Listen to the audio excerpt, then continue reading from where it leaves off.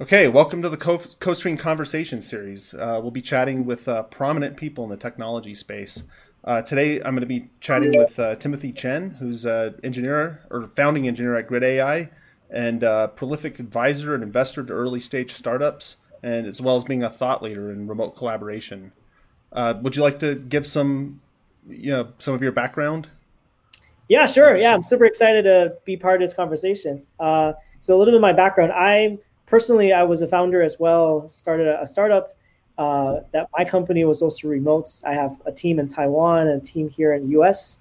And after we joined Cloudera, the whole team is basically also remote as well. And I was SVP engineering at Cosmos, which we also have a fully distributed team. So I had a little bit of a different taste of how remote kind of works and smallest company, a little larger company, and sort of in this little between startups as well. So you've been working remote like long before COVID, is what you're saying? Is that basically? Yeah. I actually was working. Has it mostly been remote? Like for how long? Not really. I was in the office, like for Cloudera, I was in the office, and I moved back to Seattle. I was kind of become remote. Cloudera after the merger was more open to being remote, actually. So it's kind of a different culture. So I have both, I guess. I was remote for quite some of my stints, and then fully in the office at early stage startup. Like Mesosphere was a full in-office team. I was there every single day. So I was one of the earliest employees at Mesosphere too. So I kind of seen how it works on both sides. So yeah. Right. Yeah, that's cool. So I'm Jason Thomas, CTO and co-founder of CoScreen. And just to give you my background, but thank you for taking the time to join us today, Tim. So I want to start with this session about just asking you about how Grid AI effectively builds and manages a remote team. Yeah, and I think this is going to be interesting because Grid AI is pretty small, right? Right. And I was there less than 10 people, and so. Like most company, when you start with 5 to 10 people, you don't start with a very structured way, right? Right. You basically start in any way in a very unstructured, let's all in one Slack channel, let's just all talk, whatever. There's not much processes. We just need to go figure out stuff. Right. So we're kind of be forced to be remote, actually. When I joined originally around March or so, the team was actually planned to be a full in-office company in New York, and they already rented out the office space. And COVID hits. Everybody couldn't even get to the office at all. So everyone flew out of New York. They couldn't even be there. So we've been forced to be a remote team. Was everyone in New York? Was like all the employees were in New York, and it was just going to all be in the office there? Yeah. And I was going to be the oddball. Right.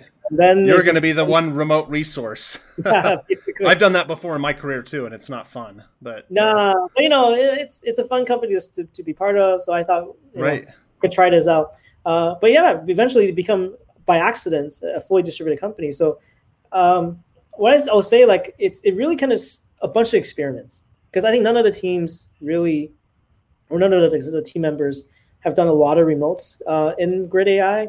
So we just kind of been playing around, like, hey, what is the cadence of checking in, right? What do we talk about? How do we get designs together? How do we do anything, make progress? So how often should we chat? How often should we not chat? How many meetings? How do you know when it's not working? How do you know that you've gone down the wrong path and then suddenly realize, like, hey, we're not chatting often enough, or we're not doing this or that often enough? Yeah.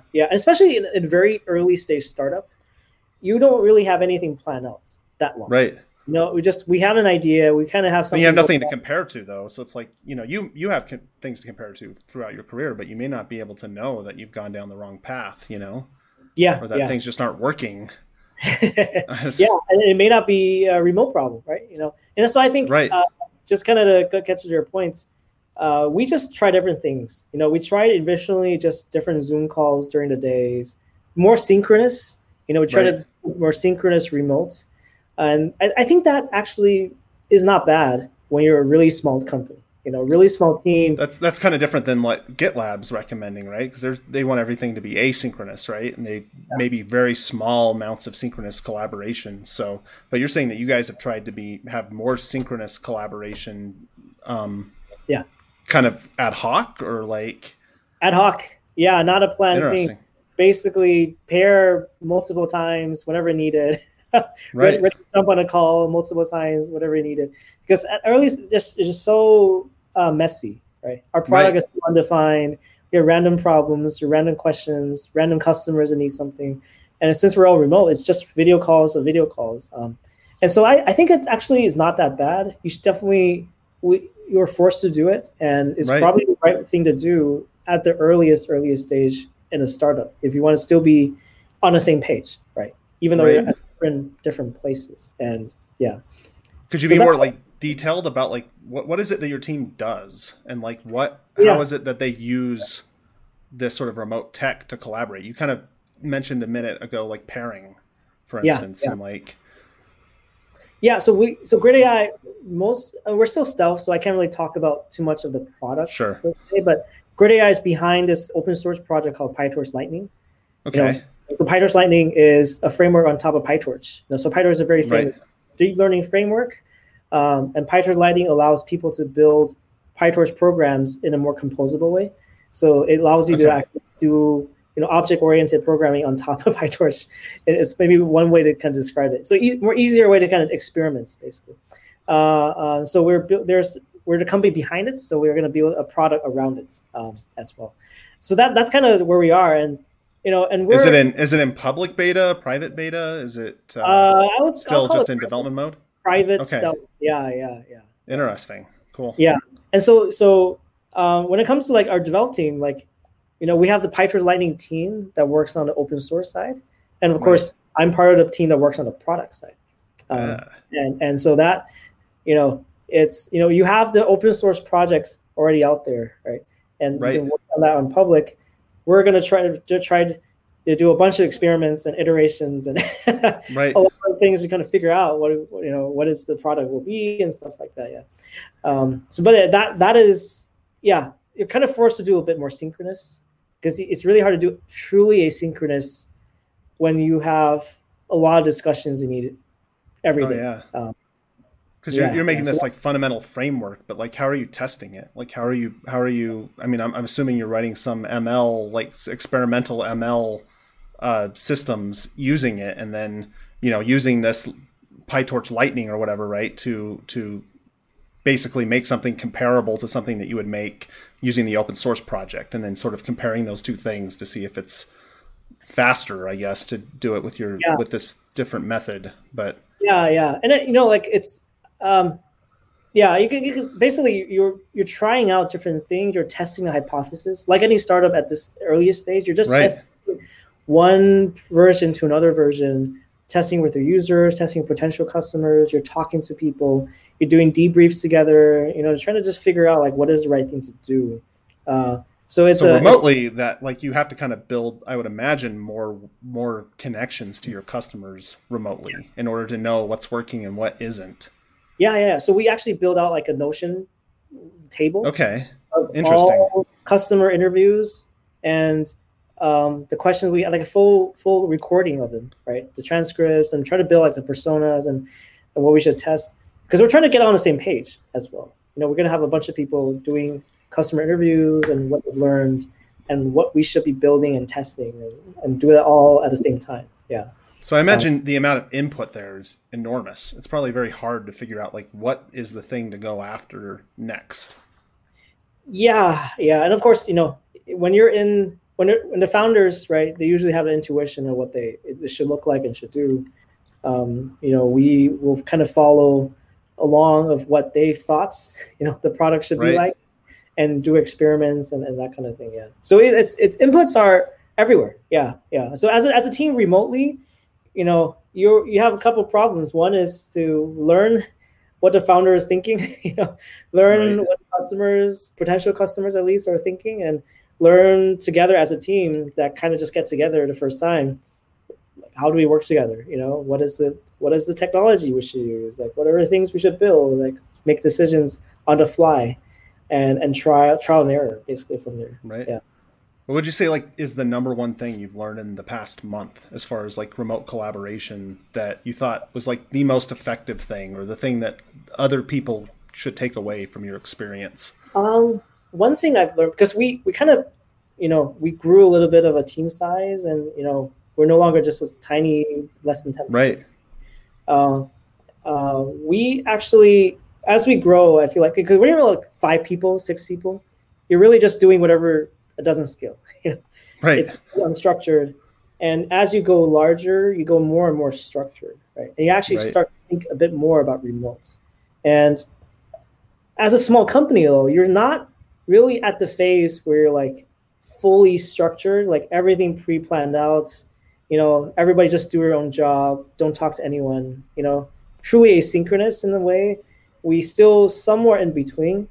Right. So we're in between, and you also have a lot of people joining in the team and that kind of thing. I found pairing to be actually a really great way to do it, like pair programming. Pair programming to like onboard people, or even just like as you move along. Like as you move along, I think pair programming is actually a great onboarding, right? Because you're which makes perfect sense. Yeah. Yeah, and that's what people do anyways, right? Even in people in person, you have an onboarding buddy or something like that, right? To help you. You go lurch over someone's shoulder and watch what they're doing, and like kind of get introduced to the code base and get your software environment set up and everything. I've really wondered, like, how did people do this today with remote tools? Like at CoScreen, we have a really obvious way to do that. We're onboarding people with CoScreen, but like, I've kind of thought that doing this in Zoom or doing this in other tools would be kind of difficult. Like I'm not quite sure, especially because everyone's going to be coming from different environments, especially if you have like, I don't know, it's just different kinds of programmers that are at different levels and such, and you're trying to onboard them with this very small team. So like, how have you guys, like, how have you done your onboarding for the most part? I mean, we didn't even know about CoScreen originally. Right. We started with just Hangouts, right? I mean, you use whatever tool you have. You can find, you play with it as much as you can. I think, the challenge of pairing is always, you're trying to get to know each other at the same time, trying to get to know how to work together on a particular problem. And you don't know where you're going to be running into, right? You might run into the bug, you might run into an issue, and you might need to scramble, both do some investigation and come back, right? And this is going to be a dance like that. Of course, using just Hangout and Zoom was painful. That's why I think even in the blog post I wrote, right, pairing with CoScreen helps quite a bit, because it feels like we can actually do things together in the same. I don't have to jump around. That's our goal. Like we're using it every day. We're dog fooding it. We're trying to make it better and better for that use case. But we're a lot like you guys in that, like, we're trying stuff out. We're trying new things. There's so much complexity in this problem space, that people, I'm sure aren't aware of if they're just looking at it from the outside, from the veneer that's sitting on top of everything, right? But so it's really interesting to hear, like, how, because I mean, we don't really know how much of our, I feel like since COVID, like, our remote collaboration has been excellent within our little startup. And I worked remotely. I had a team in the Ukraine for years that I managed that, it was very, very difficult. There was all sorts of communication issues. A lot of it, I think it was just remote, because like I went to the Ukraine, I was there embedded for a while, and it was way different being in person. Right. And I don't feel as many of those issues since COVID hit. And I think it's a lot because of tools like Slack, tools like Notion, and all of these sort of asynchronous tools. But also, I think like that synchronous collaboration, like I never thought, I've always been an office person, right? I've always wanted to go to the office. I'll probably go back to the office even after COVID's done, right? But it feels like it's getting easier. It's getting easier to work remotely. Like it may actually be better in some ways, So I'm kind of wondering, like, what do you think? Like, as far as remote collaboration is concerned, like, is there anything you can see that's better than in office? I think the most obvious to most people is that I can hire anywhere, right? Because before this even happens, like, yeah, originally Grid was a full New York only team. Like if you're not in New York, you can't join Grid. Right. Now all of a sudden we're not just in the US. We have a bunch of countries. I don't remember what the number is. I think at least more than 5 or 6 people from everywhere joining and able to work with the company. And you find talent globally. Right? Oh yeah. If you're looking for somebody who knows Kubernetes, for example, there's a bunch of more people in Europe, right? And cost is lower. There's a lot more accessible talent and that kind of thing.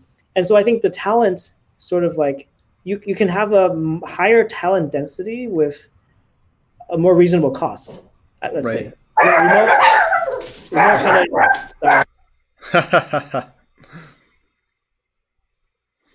The joy of working. So here's the joy of working from home. Yes, exactly. It's if a dog doesn't bark in the background or a baby doesn't scream, you're not. Yeah, it's like a real. It's not a real setup, right? Yeah, exactly. This has to be fake. It has to.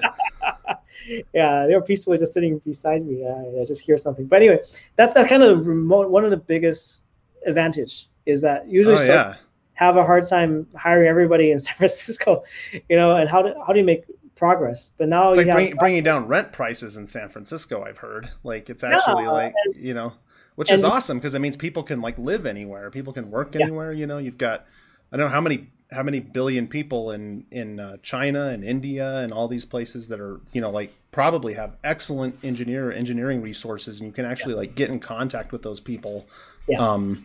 And Ukraine was a great place, but it was very difficult to communicate. The tools just weren't there at the time. I feel like the tools are starting to get there. So yeah, that's really interesting. I think that's probably the biggest pros, right?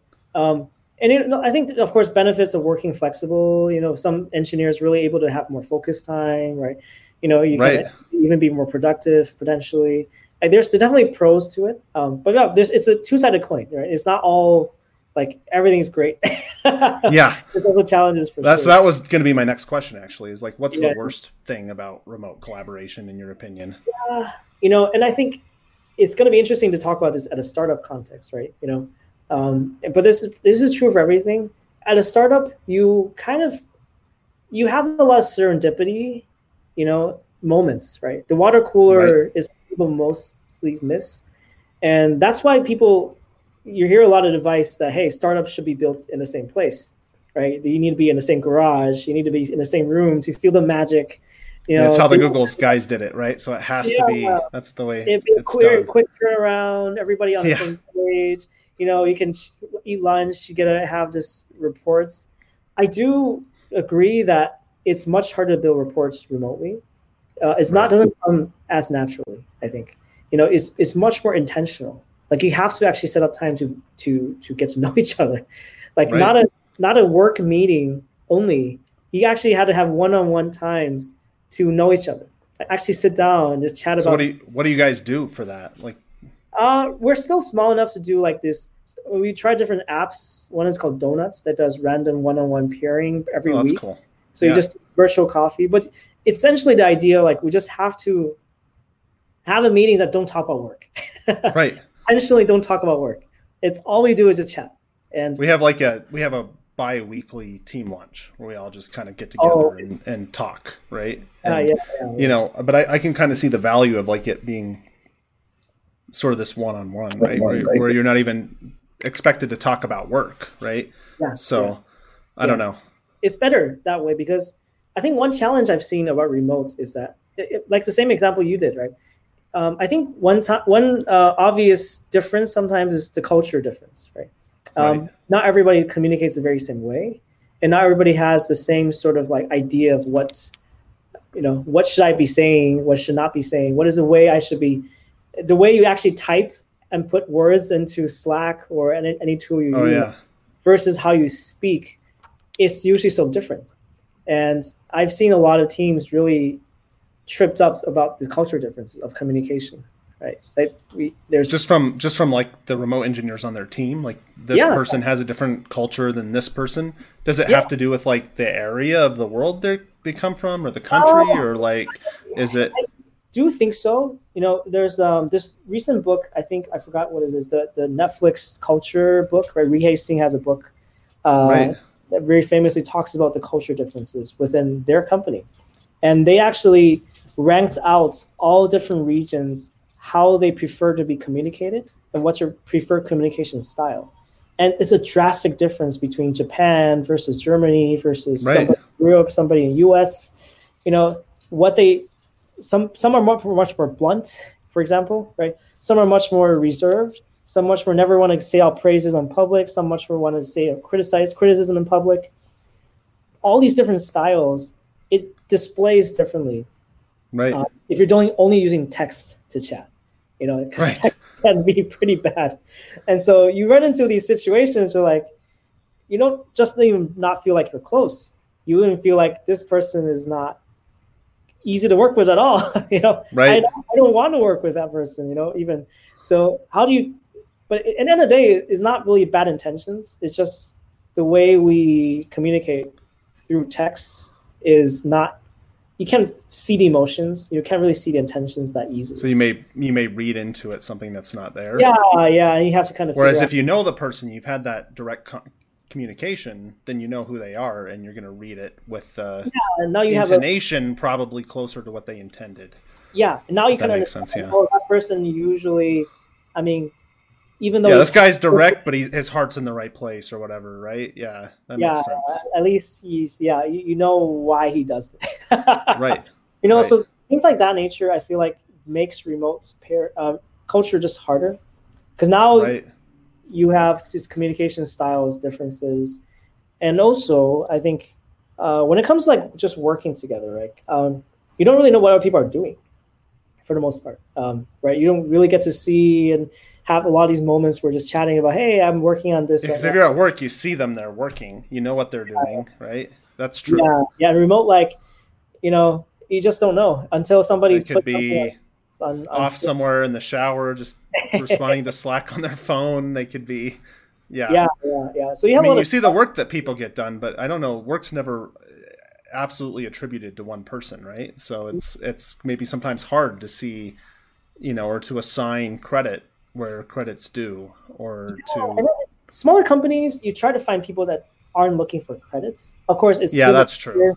You know, you want to, but you're a human being. People want to be known that they not more than like, it's not just like here's money for this or whatever, right? People want to just be recognized. I feel like, right? Yeah. People want recognition. People want to know that they're contributing and they're pushing something forward, and especially in a startup, I think those are the kinds of people you want. People that really care that they're making a difference in the company. But you know, like I can see how it would be harder remote to kind of to see. Yeah. So it has to be much more intentional. Like everything feels, you know, I can't remember who would say this, but it's pretty famous context now that, you know, a remote company forces you to grow up faster. Like you have to do things that as if you're 10x or 5x size of a company. Like if your remotes, your communication has to be like almost your 100 people. Like I haven't heard that before, but actually, like that's totally true with CoScreen. Like we've jumped on so many things. Like so, I was one of the first engineers at HireVue, right? And we were all in a little dinky office, just like you said. Yeah. And everyone's right next to each other.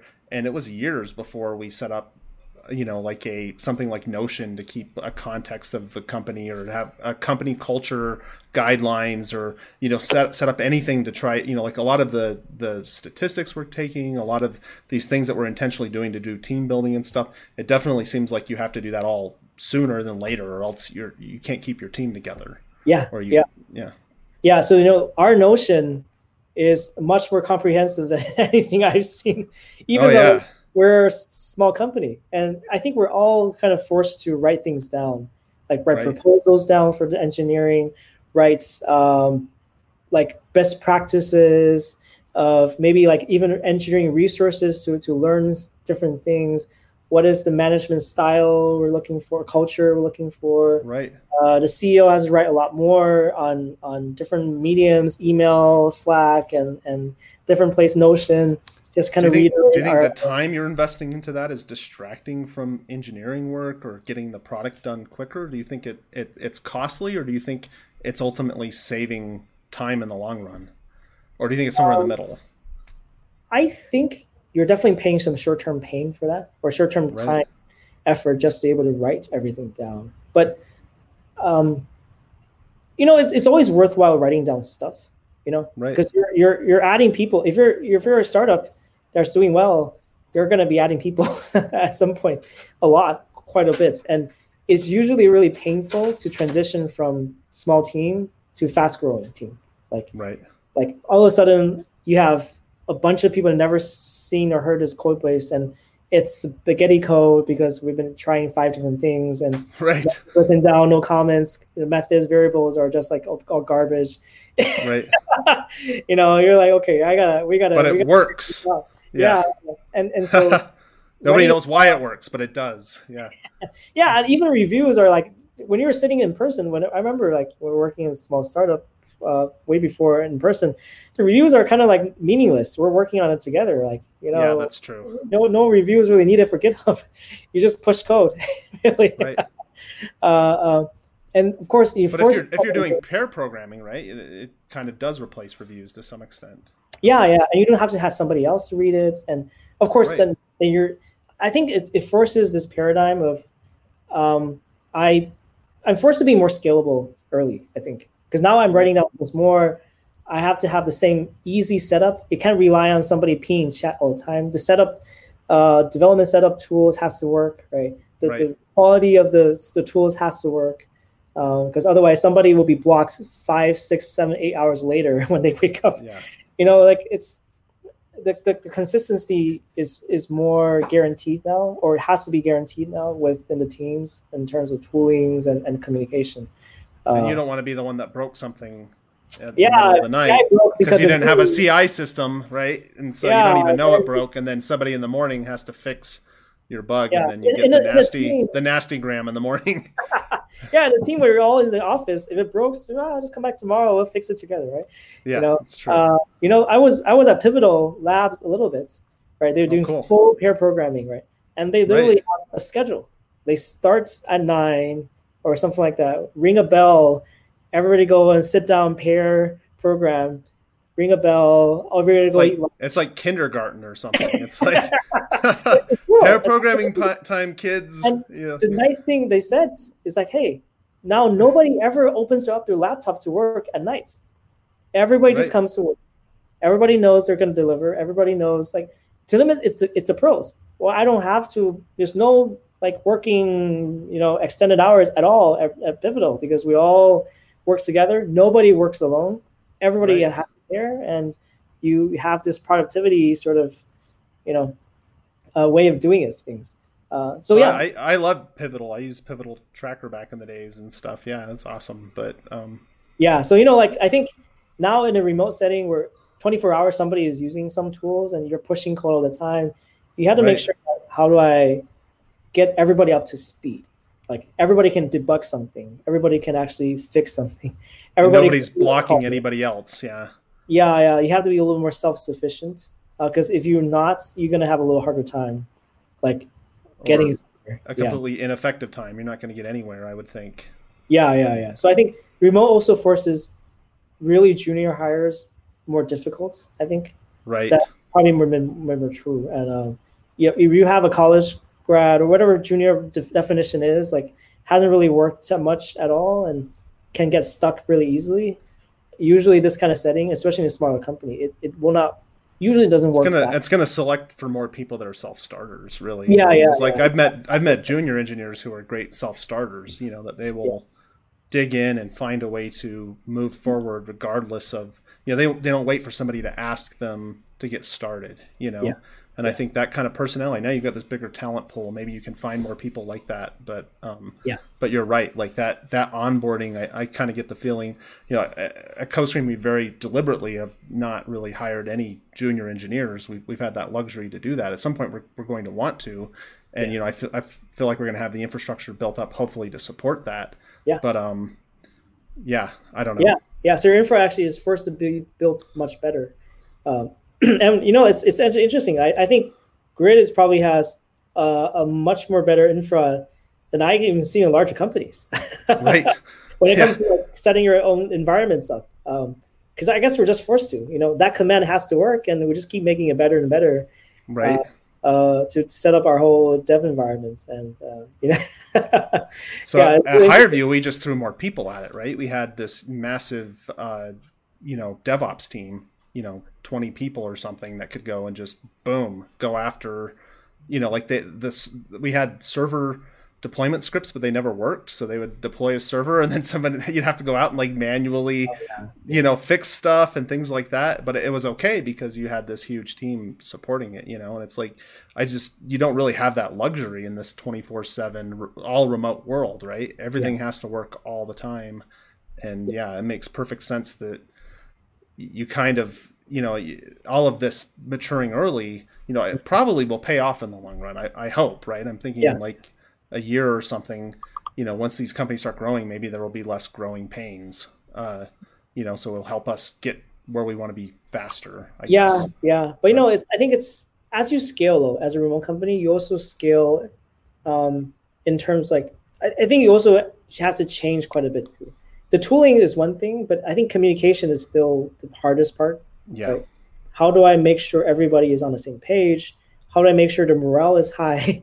Right. How do I understand everybody is able to trust each other, right? And think this is a good place to be? How do I even make sure somebody read a very important thread, So is that, are you doing that through like one-on-ones? Are you doing that through for now, Notion, through like, how do you actually stay on top of that? I could see doing it with a small team. It's hard for me to imagine how you scale it out. Yeah. And that when you scale, that gets really interesting. I think everybody does different things in this case, right? You need somebody still, especially when it comes to communication, to be on, to own that, right? To how to even distribute a very important message to everyone, right? To make sure maybe they have something they need to do. I don't know, upgrade the security or do or something like that. It's really hard actually. All the tools are actually quite hard because there's not much of an acknowledgements or like a feedback loop in most of these we see. So it is a quite common challenge I found to be in a remote setting. It's all manual. Somebody echoing basically on repeats and just echoing over and over to try to make sure everybody kind of acknowledges some certain message. And the same thing for founders. I realized in startups, in a remote setting, you find yourself on repeats more often through messages and through video calls, just on repeat more often about what is the things we're looking to do or looking to achieve, and just remind everyone more often, I think. Yeah. All right. So this is obviously a bit self-serving, but I genuinely like to know how you guys have been using CoScreen internal to your team to help you develop software remotely. Yeah. So CoScreen, it's we started basically just with pairing. Whenever we need to pair a program, let's say, hey, CoScreen is a default tool we'll use. We'll jump on. I think most of us use Visual Studio Code actually. Oh, really? Yeah. So Visual Studio Code actually has remote stuff in it. Yeah. Stuff in it, but like I said in a blog post, like we have the Amazon UI to open, Docker logs to look at. Sometimes monitoring tools open. A bunch of like different. So you don't have to think about all these different things that you're going. Yeah, like I have to in VS Code, I can only see each other's editors. Right. Which can only go so far. We thought about doing an integration for VS Code, so you could do like the video and share other windows, but then have some awareness or some link to be able to get in and do the collaboration through VS Code with it. So I think that would be a good addition. Yeah. I think that would be interesting. So basically, we pair program together. We have different modes. One is pair programming where you do the more traditional pair programming where one person drive, right? And some other person kind of watch and you take turns, that kind of thing. More often, a lot of times we will also pair when we're debugging something. And that's very common. Like, hey, you had an issue, I don't know, you can't launch the product, for example. Right. Okay, let's pair CoScreen, open it up. You have your code and the UI in one place, and I have my code, and I can kind of logs. compare and contrast, and Yeah. maybe I'll send to some monitoring tool, and we can just or the cloud built-in monitoring stuff too. We just going around different things, and you can kind of have one person open up their UI where they're stuck, and you can open yours, and you can compare notes. And CoScreen is like so natural. Like I can click on their, terminal and start typing things. Like, oh, which commit are you in? Like what problem? Do a Docker logs or Docker PS, right? Or Kubernetes. If they're an Emacs user, like, would you be able to navigate their editor? Would it? No, I'm just kidding. I'm like, I mean, that's a big problem. Is that I think the way you're using it is kind of more natural. Is you have these two editors, right? Because people don't always agree on their tooling, right? And actually, I think that's kind of a strength to let people use the tooling that works for them. And like you say, compare the tooling, right? You're not always going to be working in someone else's tooling. Not everyone's going to be using Visual Studio Code. And, it'll work out if you guys have this connection point between those two things. But a lot of times you don't, right? And so I think being able to sort of cobble together the solution that works for you is really what we're aiming for. Yeah, so we have people who use PyCharm. We have some people. I use some from time to time as well. I try to learn more VS Code just because everybody uses VS Code. In our company. But end of the day, I still open up Emacs because sometimes it's the easiest way. You're Emacs user, so I'm a Vim user. So it's okay. we have an Emacs user in Germany, Robert. So that's a common thing for us to kind of be in this. Our Holy War shows up in CoScreen because I have my Vim open and he has his Emacs open. We're there, and neither of us can use each other's editors, so it's I'm sure. At least not competently use them. So it's interesting, but it's in CoScreen at least you can open up your screen. They can see it, right? I can navigate my own. They can and use theirs. It's just the context switching. It just feels like you really live sitting on the same place. Typing on the same laptop. So I think that's like when you're in person in an office, somebody's looking over your shoulder. Like that was something we would do a lot. It was almost like a war room scenario. Like you say, something's broken. Like this was particularly true. Like if there was like a server that went down or something and everyone needs to get behind and everyone's looking at one guy's screen, right? It was very awkward actually sometimes, but and then somebody be saying, go to this Splunk log, go to the chat and link it in and stuff, and I feel like, that could obviously be dramatically improved using better remote collaboration tools. It could almost be done better remotely because you just have everyone can work within their own context. It's like you said, like when you run into a problem, people kind of want to go off on their own. Maybe they don't want to work on the problem together because they'll just kind of butt heads on it. Sometimes you do, right? But a lot of times you kind of are like, well, this is too much for me to talk about at the same time. I want to go off in my corner and work on it, and then we'll come back, and having I don't know. The moments I haven't been in an office for a while. The moments I remember, do you even remember? Back in the days, right? Back in the old days. You stand up, take your laptop to whoever the war desk is, or war room, or whoever's desk is the war room. You sit down next to it. He will be like looking at logs. If your company's cool, it has a bar. You can go hang out in. And we're like, sitting down and typing and just like figure things out and just doing this bouncing of exploration together. Basically, CoScreen I think gives you that of a way to kind of see. At least closer to that than you're going to get, I think, through any other. I think so. You can actually share your screen or not share your screen, right? Right. You can actually type in anybody's terminal. And you can move your mouse around. You can do a bunch of things kind of feel like together without having to figure out how to, man, Zoom is just like, I have to are you sharing? Could you click on that? Or more per. I've got to restart. Yeah. I have to it's just so painful. That being said, Zoom's video and audio quality is awesome. It's probably unbeatable, but, and it's a massive, massive company. It's definitely it's amazing how quickly Zoom has caught on, in this remote world, and I think, I feel like there's room for other tools out there. There's room for other things beyond just this personal face-to-face conversation like we're having right now. This is the water cooler conversation that you're going to have.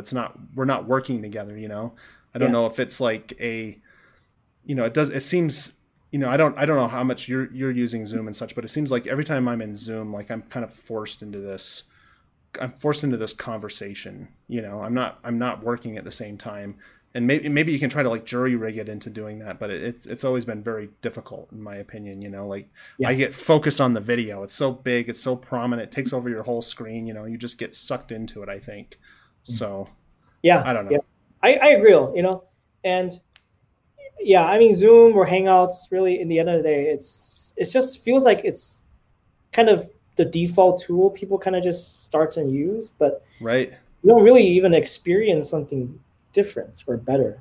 And Right. until I was CoScreen, I was like, wow, does something even exist? Yeah. Is it even possible? Like it's like this wow moment. Like I didn't even know I can type another. It scared some people, actually. Some of our users, they're like, yeah, I don't know about this. This is scary to me. But yeah, I think some people are like, this is amazing. This is super cool. And some people are like, this is really strange. I don't know what's happening.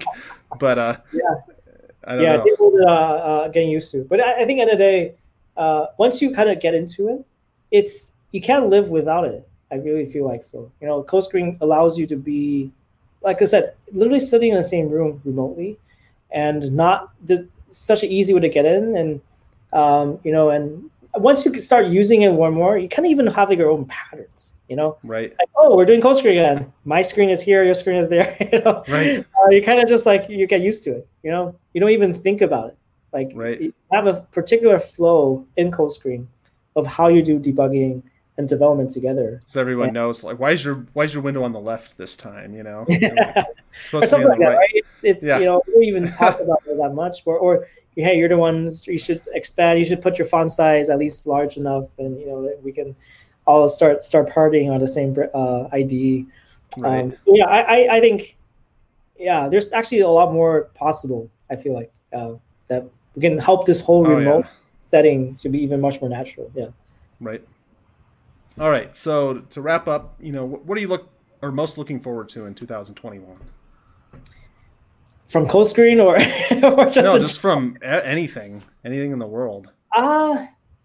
We finally got over 2020. I'm just hoping it's just a number, man. Like yeah. Well, I think maybe it's just a number, but we're just all hoping for yes, vaccines to come. We just all go back to normal. I think I'll be still working remotely regardless, but at least you have the option to. Yeah, I hope so too. Actually, fly to New York to see them. I haven't seen anyone in person like at all. So that's kind of. I think I'm just looking forward to having a bit more normal options. Yeah. Right. So, like, do you think that that's going to happen, or? I think so. Although I don't feel like I can hope anymore after 2020. I just feel so beaten down that but I do have hope too. I hope, just like you do, that everything goes back to normal. Yeah, I hope so too. Or whatever the new normal is, like. Yeah. But that's probably a good point. What is the new normal? And to me, at least I feel like if I can have the option to fly, right, where I can get to see each other, you actually have the option. But day to day, we're still going to be working. Hey, there's people that are just doing it anyways, so. Yeah. And I do think it's new normal, right? Yeah. I don't think every startup will be always going back to sitting in the same garage anymore. This works. I really think startup can be done remotely. So I think this is going to be what people will be doing. I mean, like, we tried to find talent in, for a previous startup I had, Silverview, and we were limited to the Salt Lake City area here, and I could say it was much harder to find very talented individuals than it has been now with this big net. I don't know how much of that is people that were laid off from COVID.